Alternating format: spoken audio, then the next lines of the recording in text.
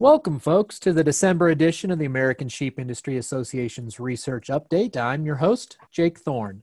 So last month, we had a discussion on predator control, specifically those methods that are non-lethal. And as promised, we're following that up this month with a second part to that series. We'll be covering lethal predator control methods this time. There is no denying that lethal predator control has been foundational to the feasibility of sheep production in the U.S. throughout history. Despite a number of challenges regarding use of these tools, many sheep producers across the country still rely on their ability to remove problem predators, even if they're also using other methods to curb this issue, such as guardian dogs. So as regulations, technology, and methods for lethal control continue to evolve, it can be tough to keep up with the latest techniques and laws. So for our discussion today, we went out and found just the person to provide us with all those details.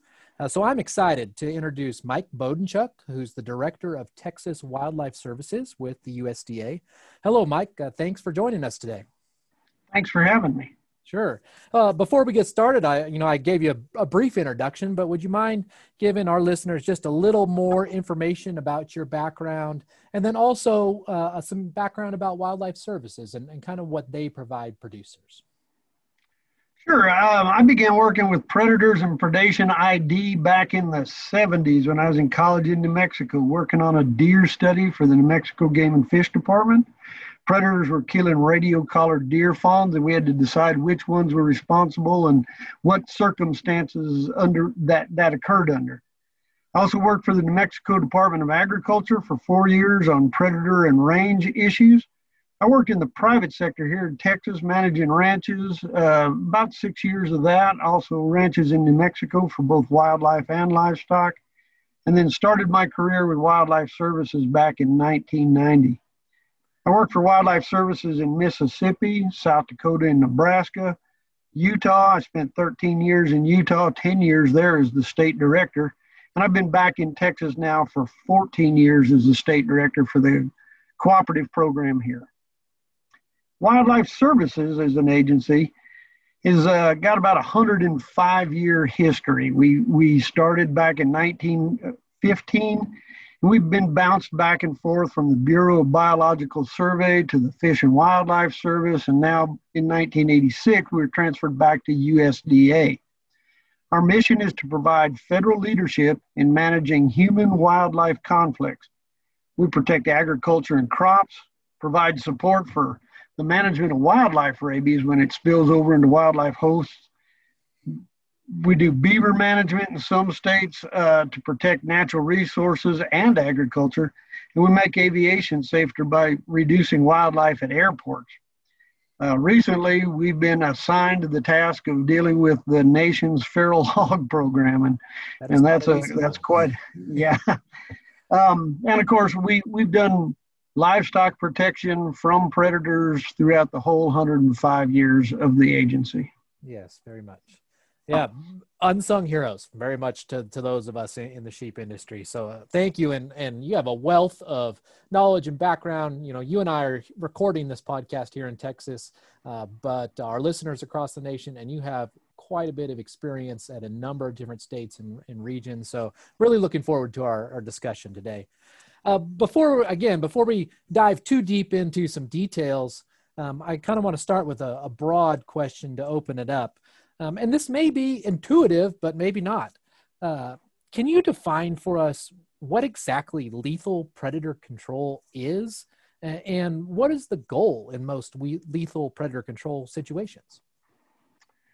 Well, the lethal removal of predators when it's necessary is part of an integrated predation management program. We don't control predators. That old term of predator control we don't use anymore. We try to control predation. Right. And there's a big difference in that. If we're talking about native predators, we recognize that they play a role in the ecosystem. We intentionally try to minimize the impact on their populations while still meeting the goal of reducing damage to livestock. If that can be done effectively with non-lethal methods, then that's absolutely preferred.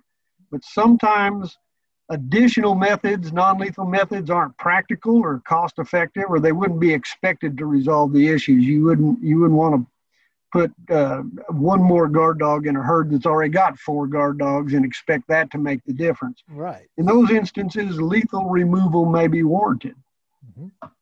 Absolutely. And predation for those of us in the sheep industry is often synonymous with coyote kills, but there's really a number of predators that can affect us. And so would you mind just giving us a bit of a rundown of what are the most common predators that affect the sheep and goat industry? Certainly. Coyotes are the number one predator of sheep and lambs, as well as being the number one predator of calves and goats. They're far and ahead above everything else nationwide and probably regionally everywhere. Right. Feral or free-roaming dogs are also a pretty big, important predator. Mountain lions in the west, bears, bobcats, and foxes are the main predators that producers have to deal with. Locally, you can find other predators such as eagles, ravens, black vultures is on an increasing basis, feral hogs for those of us in Texas and Oklahoma, and for a few producers, even wolves are predators, but the main ones are coyotes, mountain lions, bears, bobcats, and foxes. Sure. And, I hate to put you on the spot, but do you have any sort of rough estimations on percentages of kills by those predator types on sheep and goats? Sure, I do. We cooperate with the National Ag Statistics Service, NASS, to do inventories on that. And the most recent data comes from 2014. They're going to publish another study soon. NASS shows about 1.8 of the adult sheep inventory was lost to predators, and about 3.9% of the lamb crop. Those losses were valued at just over $32.5 million. Coyotes are responsible for more than half of that. 54% of the NASS reported losses were to coyotes, 21% to feral dogs. Mountain lions and bears were responsible for just about 5% each, but obviously nationwide, that 5% was all concentrated in the west for lions. Right. And bobcats and foxes just about 1% each. So locally, that can change quite a bit. In the Midwest, foxes may be a much bigger predator and no bears at all. Right. But those were the national numbers. The remaining 13% were just the miscellaneous predators like vultures and ravens and eagles and feral hogs. So for the most part, it's those big 4 or 5 predators there. Right. Great. Okay, and again, within the context of the sheep industry, what are some of historically the lethal control tools that have been available for use? Well, traditionally we use foothold traps, cable restraints, which is both foot and neck snares, M44s. We can use dogs, which include hounds for bears and lions, as well as decoy dogs for the territorial coyotes. Calling and shooting, aerial shooting, that's helicopter and fixed wing if the terrain's correct. Den removal, M44s, and livestock protection collars. Some of these methods, like traps, snares, and hounds, can also be used as non-lethal tools if you're talking about relocation or capturing them and darting them. So, right. And as far as regulations go, how has that limited the tools that have been maybe were in place 50 years ago versus what is available for use today? Well, 50 years ago, this program under the Fish and Wildlife Service used large 1080 bait stations for population level reductions. And that method, all praticides actually, were banned back on January 1st of 1972. So we're right at almost the 50th anniversary of that, the 49th anniversary of that. That 50 year was not arbitrary that I picked that. Yeah. The old coyote getter, which was the predecessor to the M44, was banned at the same time. So M44s and the livestock protection collars have been developed since that time. M44s were reintroduced into the program in the mid-1970s, and livestock protection collars in the early 1980s. Aerial shooting, which we do now, pretty regularly was seldom used in the 1970s, but its use was actually increased with additional funding when the predicides were banned. So we aerial gun much more now than we did back 50 years ago. Sure. And for some of our listeners who are maybe unfamiliar with what an M44 is, can you give us a quick review of what that device is?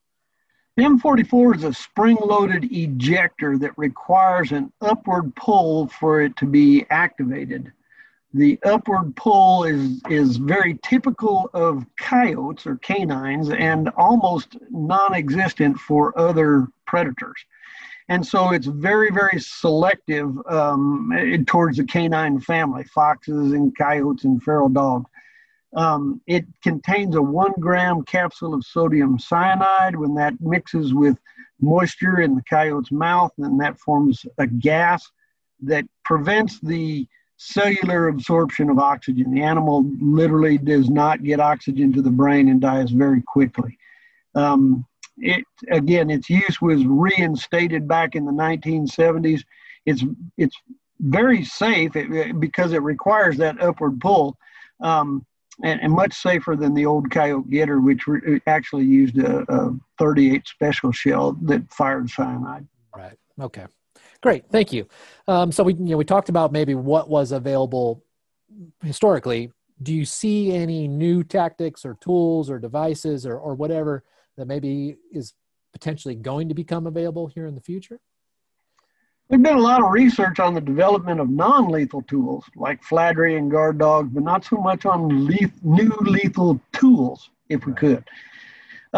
We see the opportunity to develop new toxicants for existing tools like the M44 or the livestock protection collar. Australians are using a chemical called PAP in the M44 device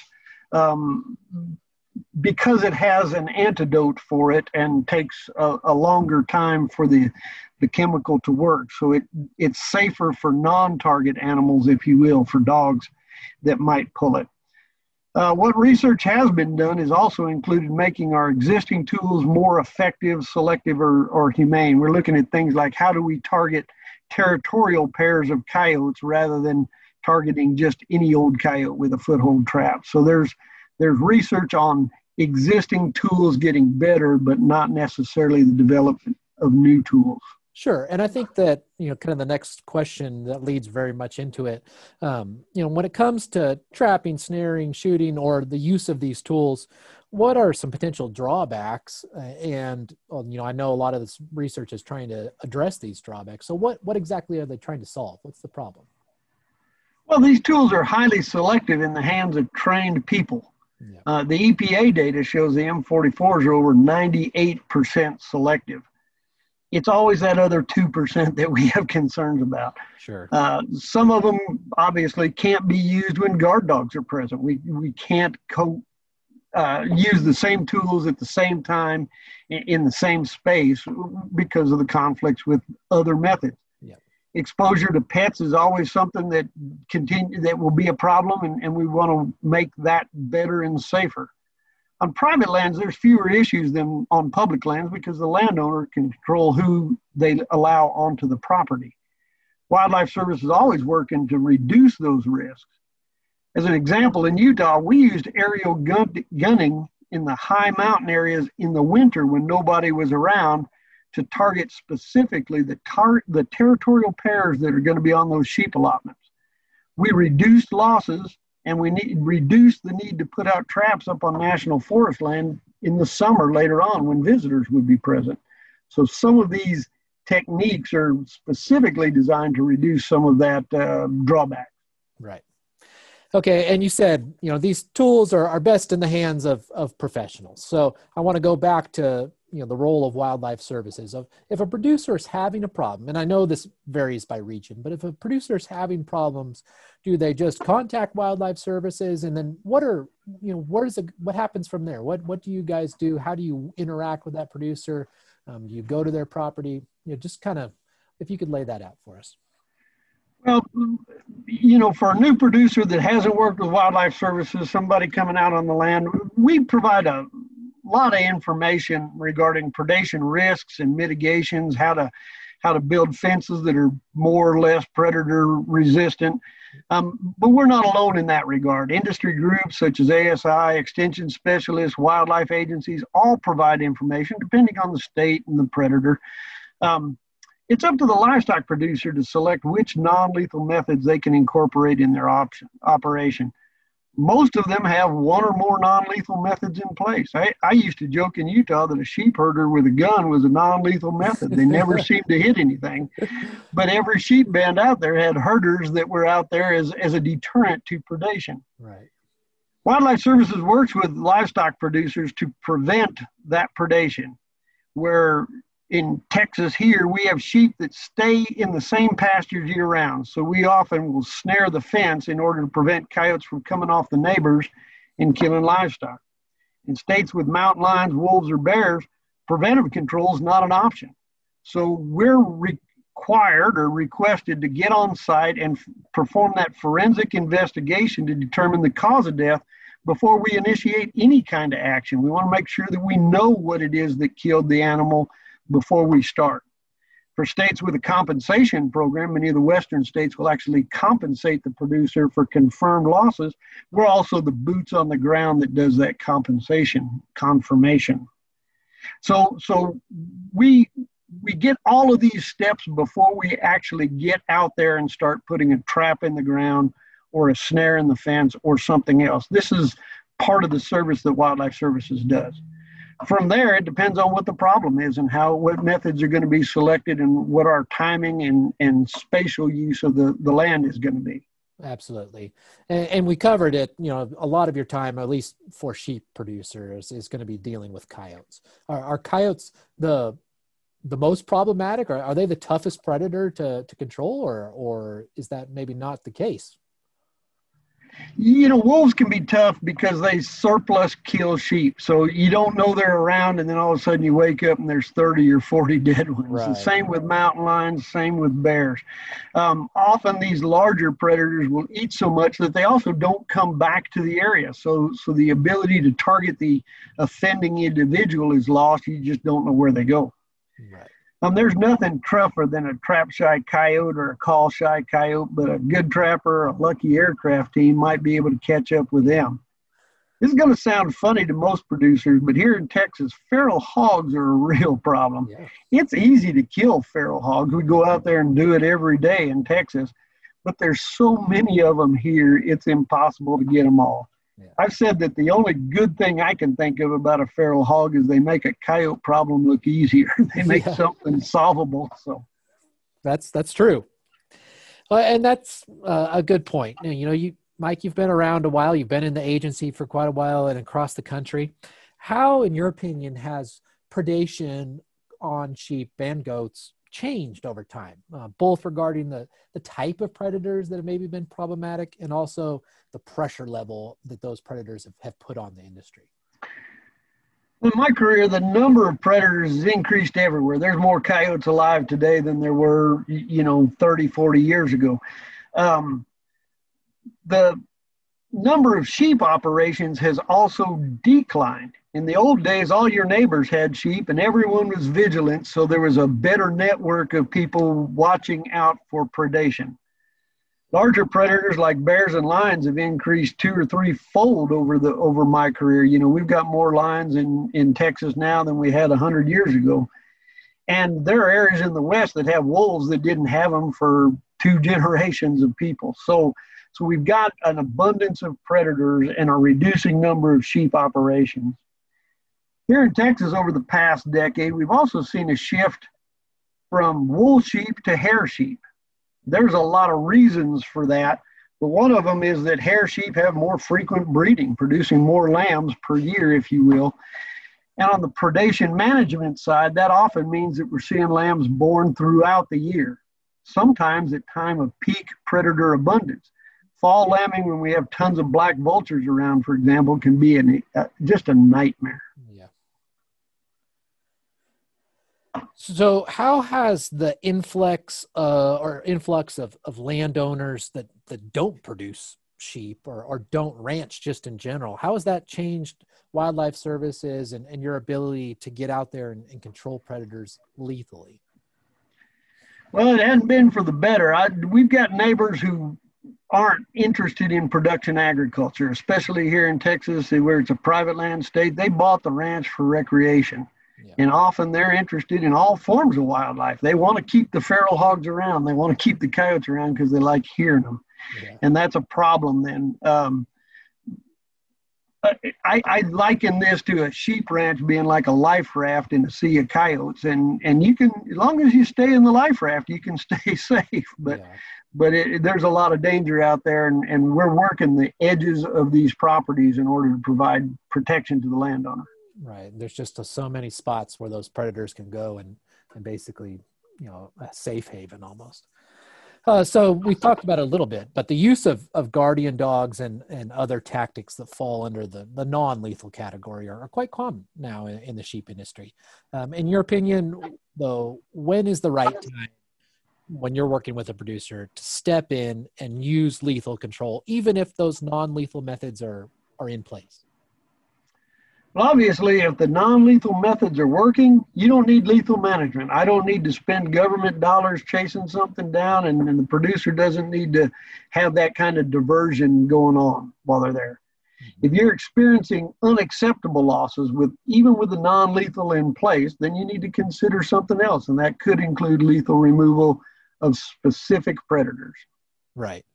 And so compared to a guardian animal that is a deterrent to that predator, how does the lethal removal of a predator, specifically a coyote, change kind of the territories and the behavior of those other coyotes as far as now that there's a void in that territory? I think with dogs, we see that predators don't change their overall territories much, but they adjust their time use within the territories to avoid being detected by the dogs. Some predators like coyotes patrol their territory and they're likely to be detected, while other predators like a lion may sneak in there and they're not detected until they've already grabbed a sheep. Lethal management, like the dogs, doesn't change the territory much either, but a territory may go vacant for a short period of time. During that short period of time, transient coyotes might find the location more favorable because there's not a territorial male there trying to chase them out of the territory. Those transients, though, don't have litters to raise. They're not inclined to kill livestock at near the same rate as the territory holders. And so having them temporarily fill the space usually isn't that problematic. Right. And I know that it's probably a really hard question to answer, but how long does it take for a territory to get reestablished as far as, a territorial male filling that location? There are actually some studies out there in California, and the average time to reoccupation by a pair was about 30 days.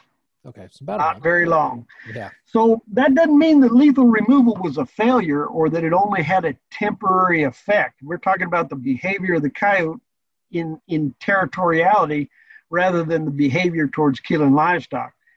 The coyotes that take the place of the removed pair are often 2-year-olds, and if done at the right time of the year, those coyotes won't breed until the next breeding season, and losses are greatly reduced. Earlier, I mentioned that we did winter aerial shooting of coyotes in the high mountains. We removed territorial coyotes in January, February, and March, and even though they were replaced when the snow left and the other coyotes came back up the mountain, those replacements didn't breed that year. We reduced livestock loss by 50%, and we also reduced the time it takes to respond when losses did occur by 19 man days. So removing the territorial pairs, even though it didn't even change coyote abundance, changed the number of losses significantly. Absolutely. Those are really dramatic decreases. So, obviously, timing of that lethal control and employment of that use throughout the year is important. But would you also say that a combination approach, lethal and non-lethal, is probably the most effective? Well, again, I wouldn't do lethal management unless we need to. Yeah. But for most of our customers, we have multi-generational experience that shows that lethal and non-lethal are both necessary to provide the level of protection that operation needs. Right. So we talked coyotes, but two predators of sheep and goats that are really challenging to control with non-lethal methods are domestic dogs or town dogs, and then also birds of prey. Can you discuss how, what options are maybe available for lethal control of those two areas? Well, truly feral dogs, not the free-roaming pet kinds, but truly feral dogs are a real problem because they have no regular food source. But their domestic ancestry includes centuries of breeding for hunting, so they're really good at going out there and finding them. Raptors, particularly vultures, are increasing in both range and abundance, and they can be especially problematic. I would argue that some of the problems can be solved with non-lethal methods, but they might involve capture non-lethal methods. We experienced eagle problems when I was in South Dakota and Nebraska and in Utah as well. And most of those problems involved migrating birds that were approaching their first birthday as they went north. These birds had been abandoned by their parents on the winter range, and they were struggling their way back north. They're starving on their way back north. They're having to catch their own prey for the first time in their lives, and they find a range lambing band up there, and they can inflict tremendous damage up there. We're able to trap and relocate eagles under permits from the Fish and Wildlife Service, and we banded these birds. None of them came back to the depredation site. So as a non-lethal method, trap and relocate was appropriate for eagles. Vultures, on the other hand, aren't eagles. They don't have the same protection. They're expanding in their habitat. They're in their range. Lethal methods for black vultures when they start hitting seasonal lambing operation. Even then, though, we might use the carcasses of the birds that we remove to hang up in trees as effigies to haze off other black vultures to keep them away from the area. So some combination of lethal and non-lethal is even necessary there. Okay. I know, for here in Texas, black-headed vultures and other areas can be very, very challenging. Okay, so this might be a broad question, but is there new research that has been done in the area of predator control that you're aware of? Well, the National Wildlife Research Center has done a ton of research over the years on predation management. It's kind of funny how the direction of research follows the interest of whoever's in charge of the research. We looked at a number of attractants, some repellents. We looked at aversive food conditioning and supplemental feeding. I actually tried to supplemental feed bears to keep them away from sheep herds. We looked at a host of non-lethal methods, including guard llamas, guard dogs, and flattery, and even had a multi-year study on the sheep-killing behavior of surgically sterilized coyotes. That was designed to collect data on whether or not it was worth going after a chemical sterilization method.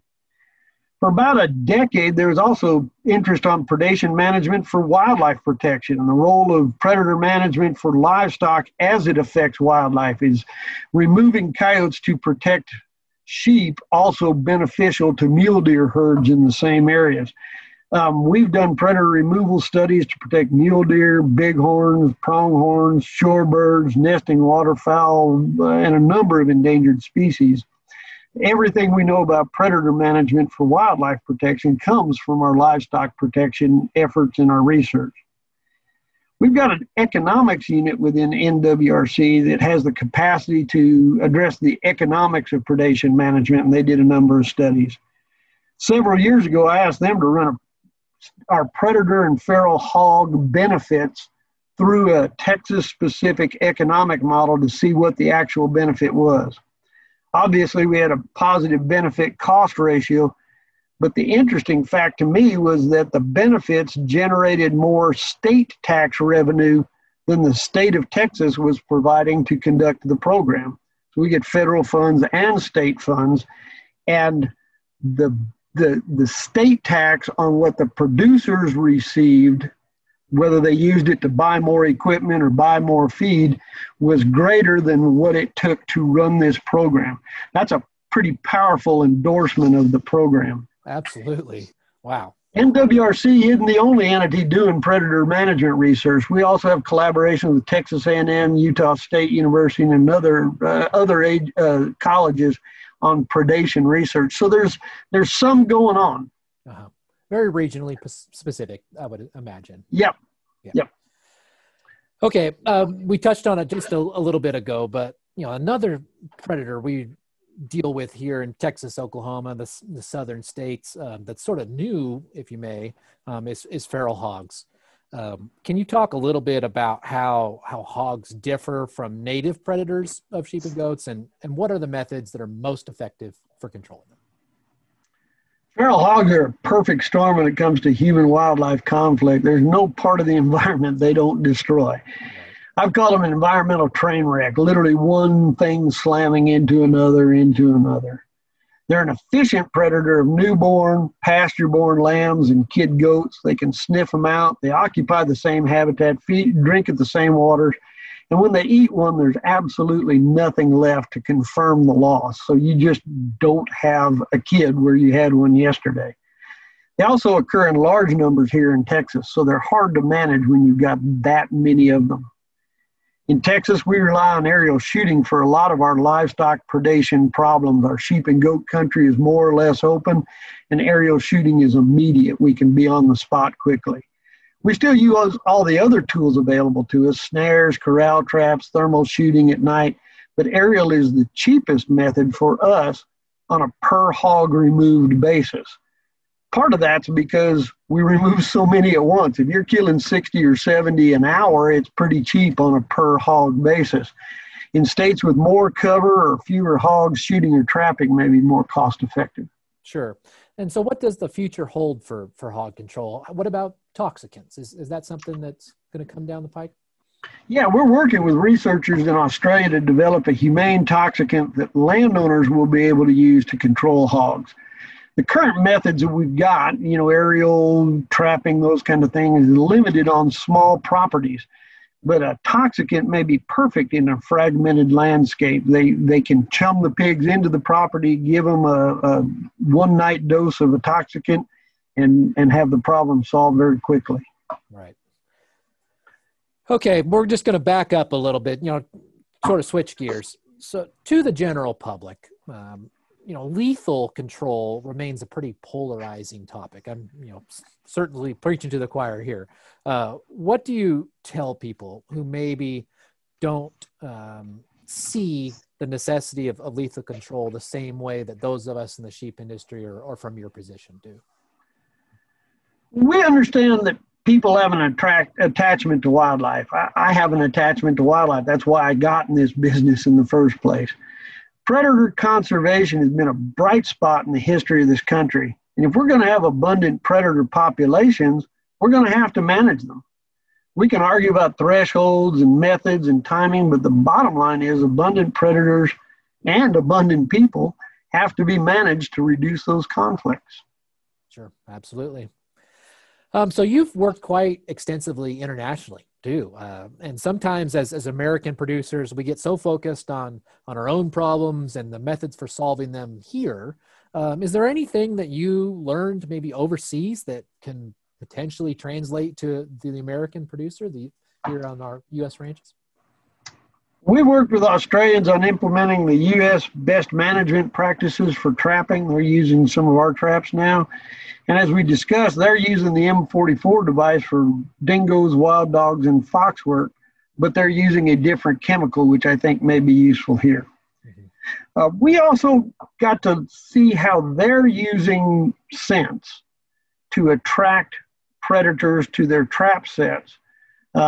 Specifically some other canine scents that may help us target territorial animals, the ones that are doing most of the damage, rather than just non-target animals or non-territorial coyotes. In South Africa, we worked with them on a national program for predation reporting. We worked with them on trap standards. We worked with a producer there who has a bite collar, an actual hard collar he puts on his lambs with roofing nails sticking out of it to prevent caracals from killing those lambs. He reports that the territorial caracals probably try that collar once or twice, but then they soon learn to avoid the livestock, and he's better off by keeping those territorial predators in place as long as they leave his livestock alone. The collars are very interesting, but they require a lot of handling. They have to adjust them almost weekly on quickly growing lambs. And so they may not be applicable to large range operators, but they might be practical for some smaller flock and people who can get their sheep up more frequently. Sure, absolutely.